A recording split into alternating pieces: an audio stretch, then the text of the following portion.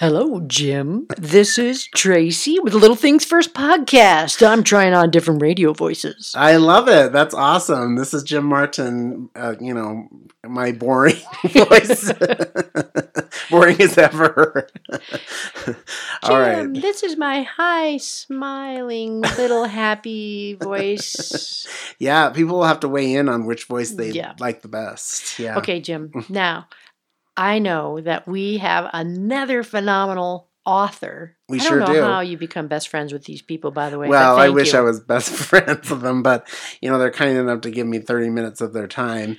But this is Douglas Fisher, Dr. Doug Fisher, and he has written an enormous amount of books and has been such a contributor to the field. And we are lucky to be able to talk to him today about the work that he and his colleagues have done, especially around distance learning of late. Yeah. They've got books about, distance learning for teachers, distance learning for leaders, Yeah. distance learning for parents. So, and that, of course, that's on everybody's mind. And we certainly have had our share of distance learning going on, Exactly. right, in the world. So let's go ahead and give him a call and see what he is going to give us in the form of advice, because all we've been doing is a lot of distance learning since March of 2020, right? I know. On and on it goes. All right, let's give him a call and see what insights he can share with us, because it's something on everybody's mind.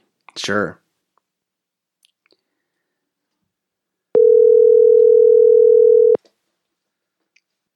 Hello. Hi, Dr. Fisher. This is Jim Hi. Martin. Hi. Hello, how are you? I'm good, thanks. How about you? Good. I'm here with my colleague Tracy Van Deventer. Hello, Dr. Fisher. Hi. It's so good to talk to you. Thank you for Oh, giving us thank some of you. your time today. Of course. Yep. We are curious about going deeper on distance learning, among other things.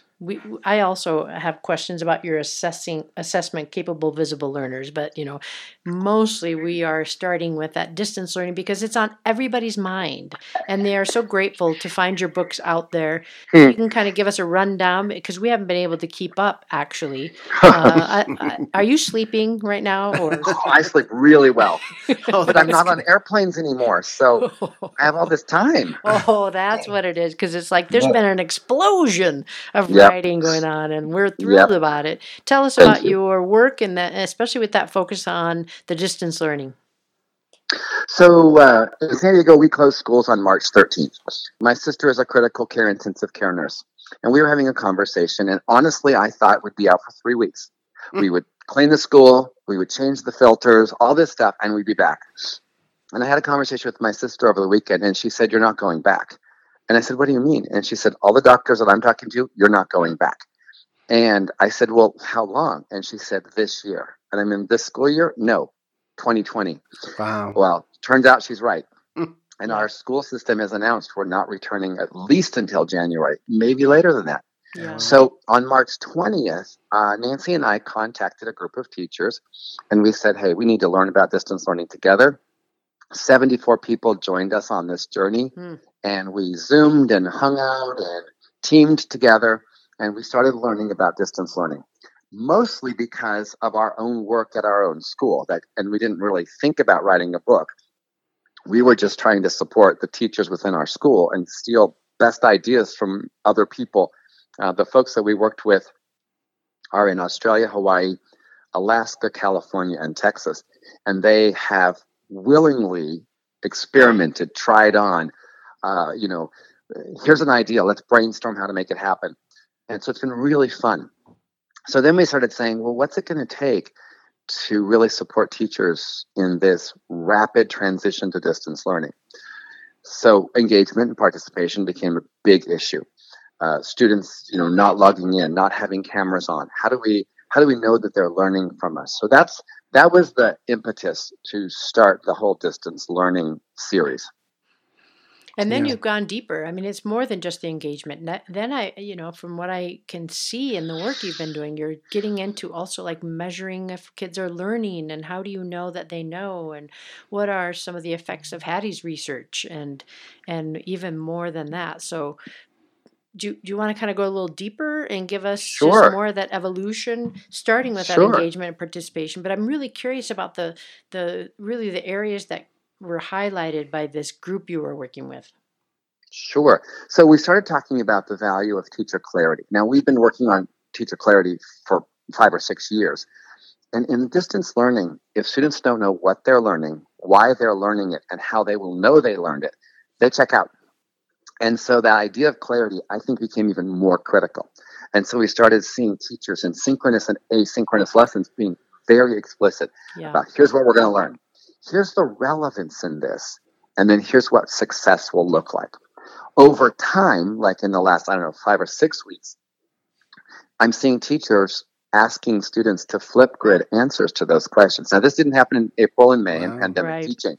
But kids are now, so students will have like, I'm a Tuesday, Thursday, I'm a Monday, Friday, and they actually record videos, short clips on Flipgrid. Here's what I learned today. Here's why I learned it. Here's how I know that I learned it. And the teachers are using those as exit slips to see how their instruction sticks and where the misconceptions are. So now from clarity to assessment was really, really cool. So it really started around clarity. Then we kept saying, let's learn about engagement. And there was this really awesome publication on engagement called The Continuum of Engagement that's in the playbook. And it ends up with the highest level being driving. If you're driving your own learning, meaning you set goals, you learn to seek feedback from other people, you monitor your own progress, you self-assess. And the researchers called that driving your own learning.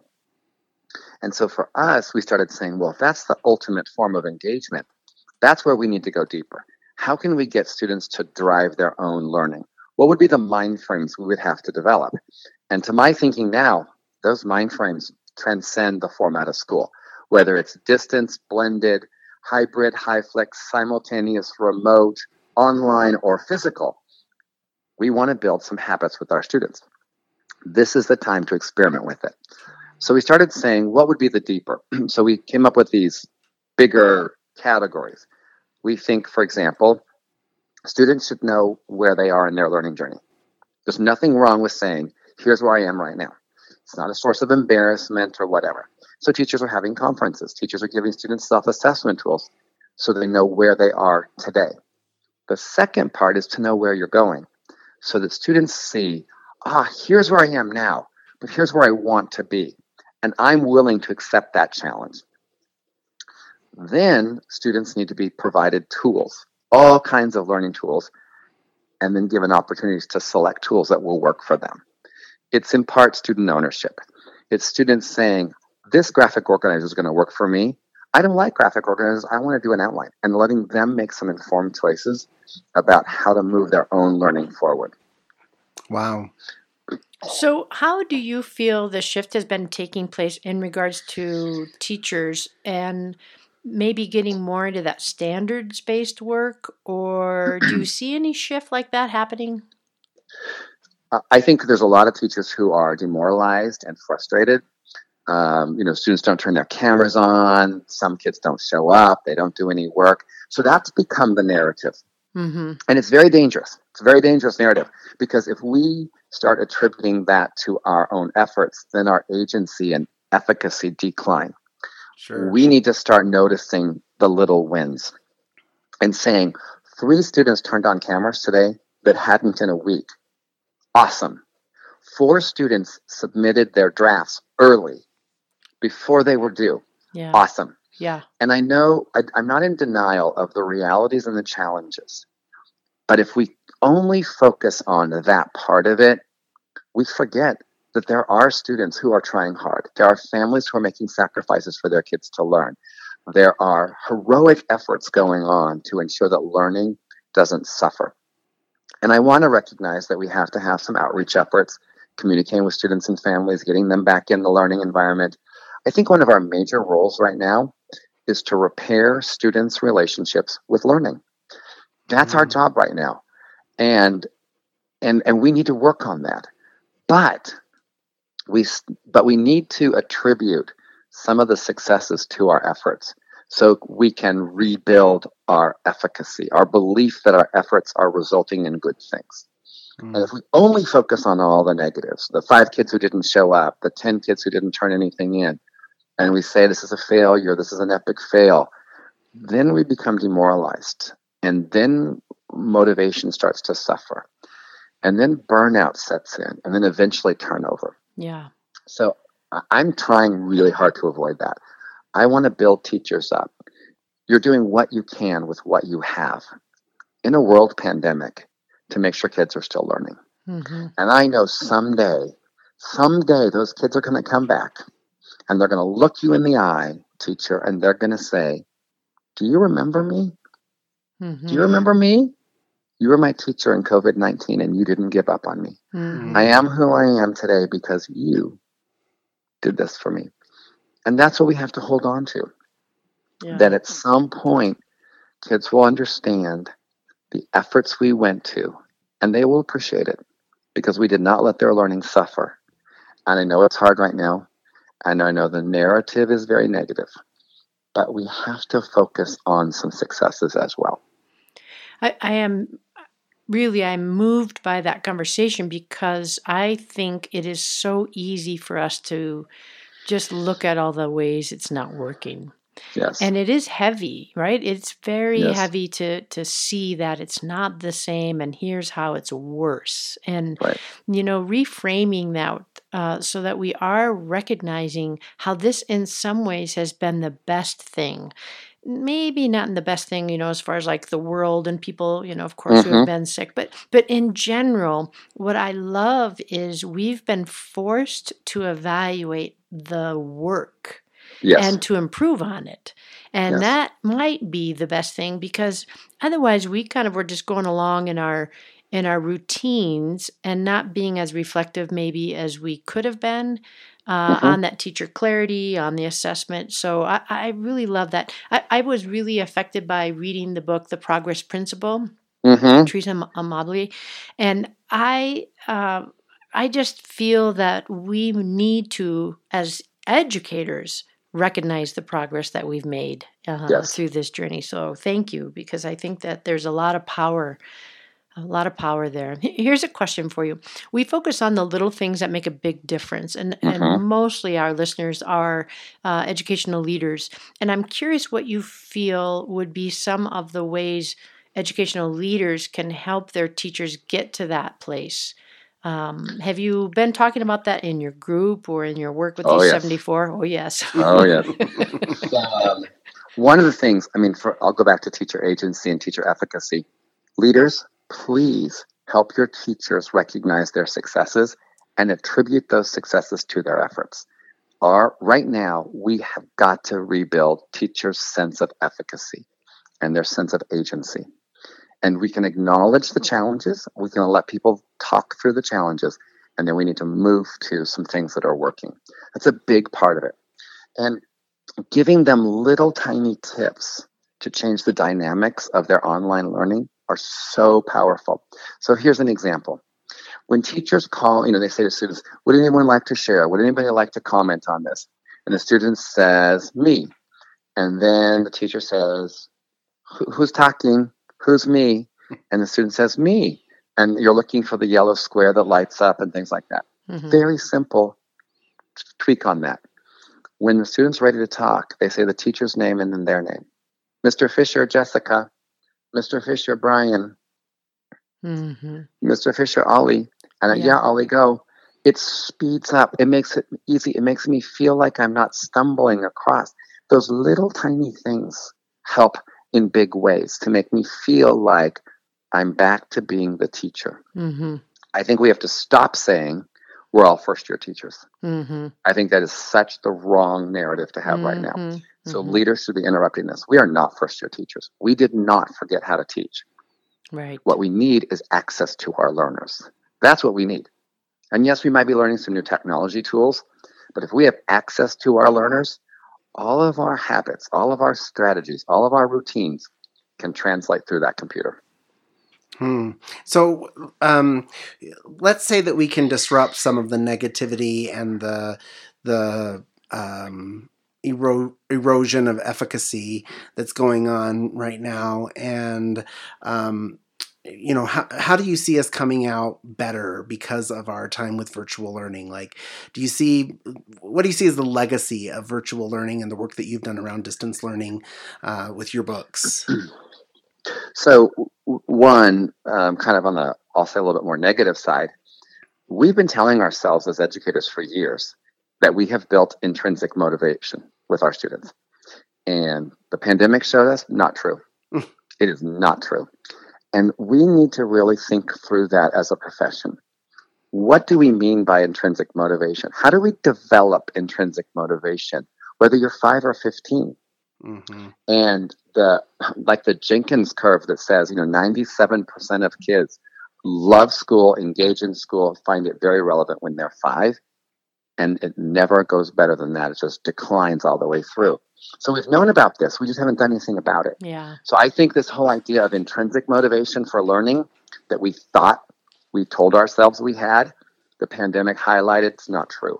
And that needs to be a huge focus as we return to school in whatever format school will look like in the future.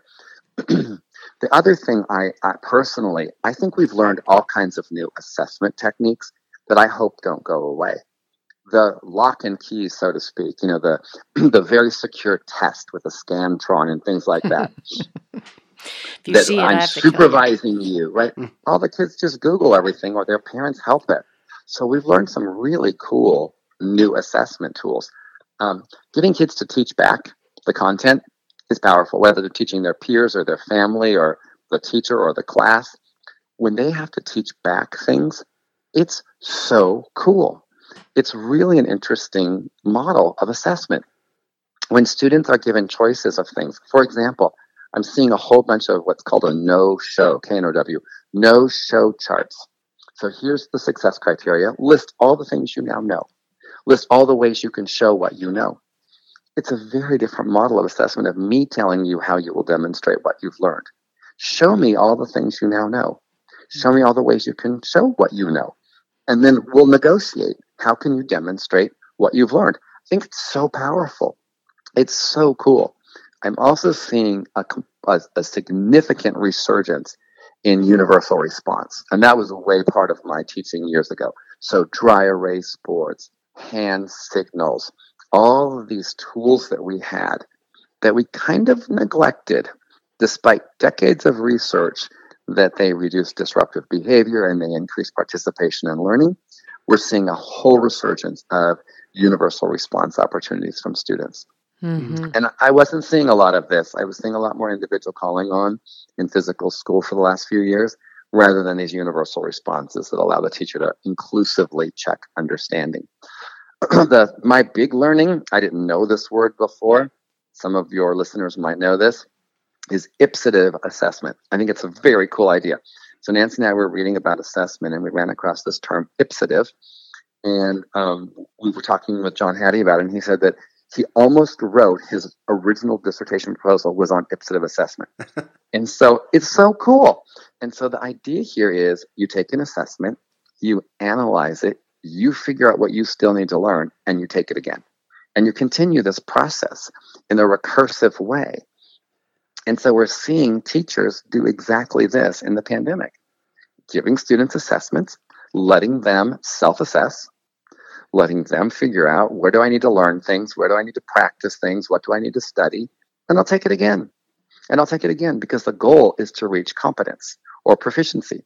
The goal is not to catch you because on October 10th, you didn't master this because I gave you the assignment exactly this day.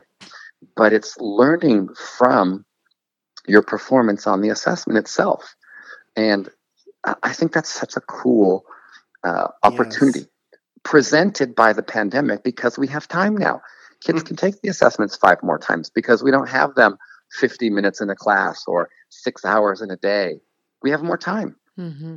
Mm-hmm. And what if that becomes the norm of we establish what it looks like to reach proficiency and students have opportunities to self-assess, reassess, identify their learning gaps, seek out feedback, continue learning until they have reached proficiency.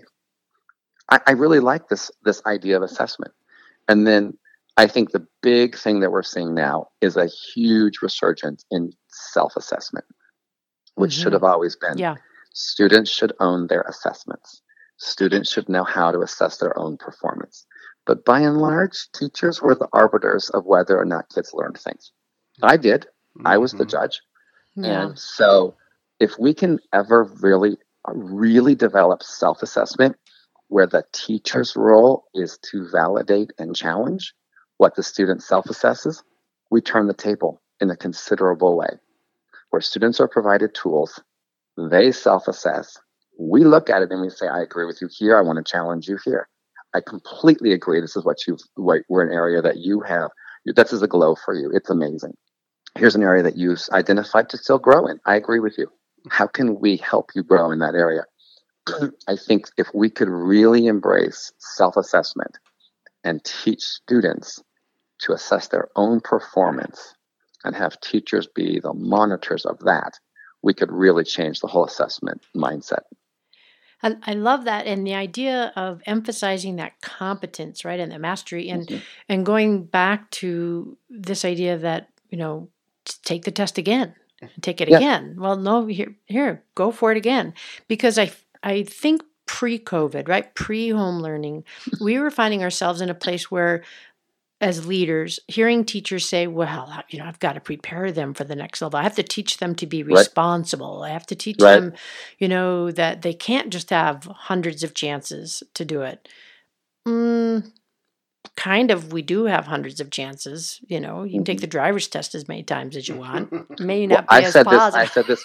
Sorry. You're in. I was challenged on this the other day, and I said to the person who was interviewing me, what do you call someone who passes the bar on the 5th attempt? A lawyer. A lawyer. Right? Our society is built on this. Just like you said, the driver's test. Yep. You have the same license I have if it took you 5 times. Same license. Right. Yeah. Because there's a bar that we say, this is what you have to accomplish. It's not based on time. So much of school is based, if you didn't do it by November 15th, it's too late because you're cut. Yeah. And there are some students, especially as they get older and more adolescents, if it's all point-based systems, if they don't do well in the first couple months, there aren't enough points left for them to pass the course. Right. Even if they all of a sudden click and get it, they're punished for the past. There's no way to recover. And I think we need restorative grading. We need to figure out ways that when students demonstrate that they have learned stuff, their grades reflect that. Mm-hmm. And I understand there's all this thing about time and responsibility. I don't think anybody learned to be more responsible because they didn't finish something on a specific day and got enough for it. Right. I think they learned to be responsible because of the conversations we have with them. Yeah. Yep. So, Dr. Fisher, what can I know you've contributed to a book on parents and distance learning. Mm-hmm. I know that's been a frustration for some families, how to navigate the whole distance learning situation. Yes. What thoughts have you, I mean, it's a whole book, obviously, but if anything stands out as far as helping our families better navigate this world, what would you say? Well, I think first I would say to families, allow your kid to struggle. Don't tell them the answers. Yeah. Don't do the work for them. We are seeing such well-intended overhelping with families, and it's going to cause long-term learned helplessness. And I promise it's going to be way harder to undo learned helplessness than address any loss of learning that occurs. Learned helplessness is really, really difficult to address. And well-intended, well-meaning families are rescuing kids, by and large, because they're not used to seeing their own child struggle. Educators are. We're used to it. It's normal for us. We scaffold, we prompt, we cue, we check for understanding, we reteach. It doesn't freak us out when kids struggle. Parents aren't used to that. Yeah. And so we have to help parents with that message. And then, depending on how many minutes you have, here's some things that are high value. Get your kid to read. Mm-hmm. It's very high value. High correlation between overall achievement and how many minutes a day you read. So get your kids to read. Get your kids to talk. Using academic language is really powerful. So we go through some ideas of, if you have time, here would be the value of this. But I think right now that my main message for families is, I believe the education system has learned so quickly and instruction is becoming very good. What we struggle with is socialization, friendships, conflict resolution, those kinds of things. So families, if you could let us take on the academics If you could get your child to do the practice work that we ask for, because practice makes the learning permanent, not perfect. And if you could work on socialization and friendships and helping your kid resolve conflicts, we'll be better together and we'll get through this. Powerful. Yeah. I have some questions in regards to supporting those teachers working with our youngest learners. And really, I think that they struggle in trying to make that learning chunk bite-sized and palatable for those little guys. Tell us more about strategies that can help those who are working with our youngest kids. And I think I'll start with this. Every age group has its challenges. Sure. Right? Learning calculus from a distance, and the minute you get frustrated, you log out, has its own challenges. Sure. But for the youngest kids, I see a lot of what I used to see in classrooms now that people have comfort. I see kids writing on dry erase boards. I watched a lesson the other day, phonics lesson, and they were doing consonant, vowel, consonant. Every kid had camera on, every kid with a marker, every kid holding it up, teacher checking, there's like 35 minutes. And they were all through this lesson on all these words. It was amazing. Then the teacher read a book, and the kids were spotting the words that they had, consonant, vowel, consonant words, as she was doing her read aloud. This is an hour and 30 minutes. They're still there. There's this worry about screen time. And there used to be this, caution about screen time. So I want to be careful about that. The research on screen time pre-COVID for limiting for children was based on recreational screen time, specifically videos and games. We actually don't know that much about educational screen time. And so I want to be careful around when we say no more screen time for kids.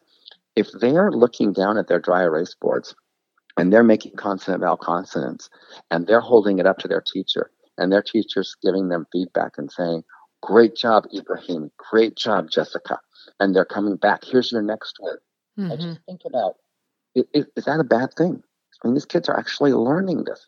Now take the word mat and put it in a sentence on your dry erase board and let me see how you use the word mat. And they were doing it there. And of course, there was transitional spelling and all the things that she was noticing of where I need to go next in my class. Yeah. But an hour and a half. Then they had a recess break. There was music playing. There was a little movement video that they could wiggle and move and stuff.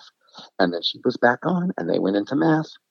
And she introduced the idea of math.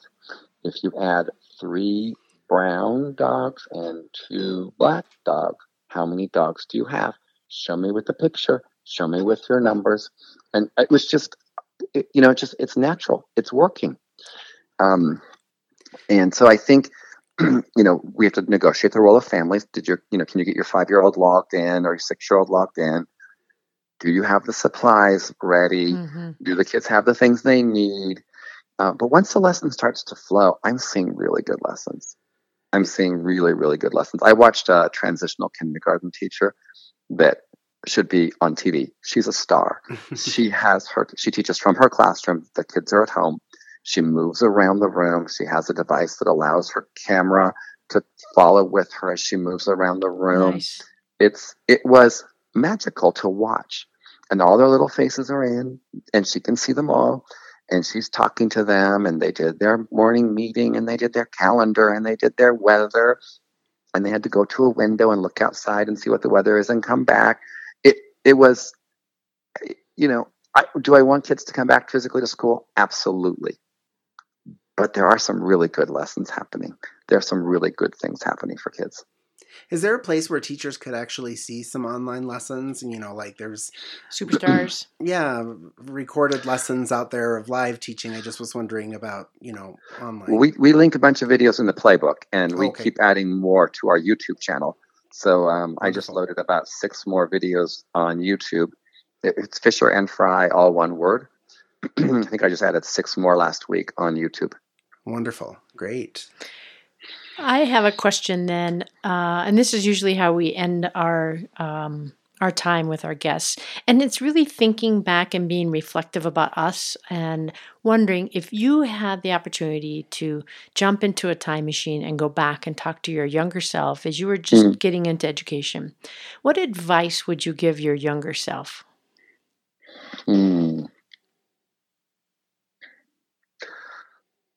I still think, I never regretted being a teacher. I love being a teacher. And I think that, I strayed a little bit, like, maybe I want to do this, maybe I want to do this. I've never regretted being a teacher. But I think if I could give one piece of advice back then, stop grading and stop spending so much time writing on summative stuff. It doesn't matter. Spend more time as they're actually working and learning, and don't take all those papers home at the summative time and write all over them, because your kids are just going to throw them away. They're not learning from that.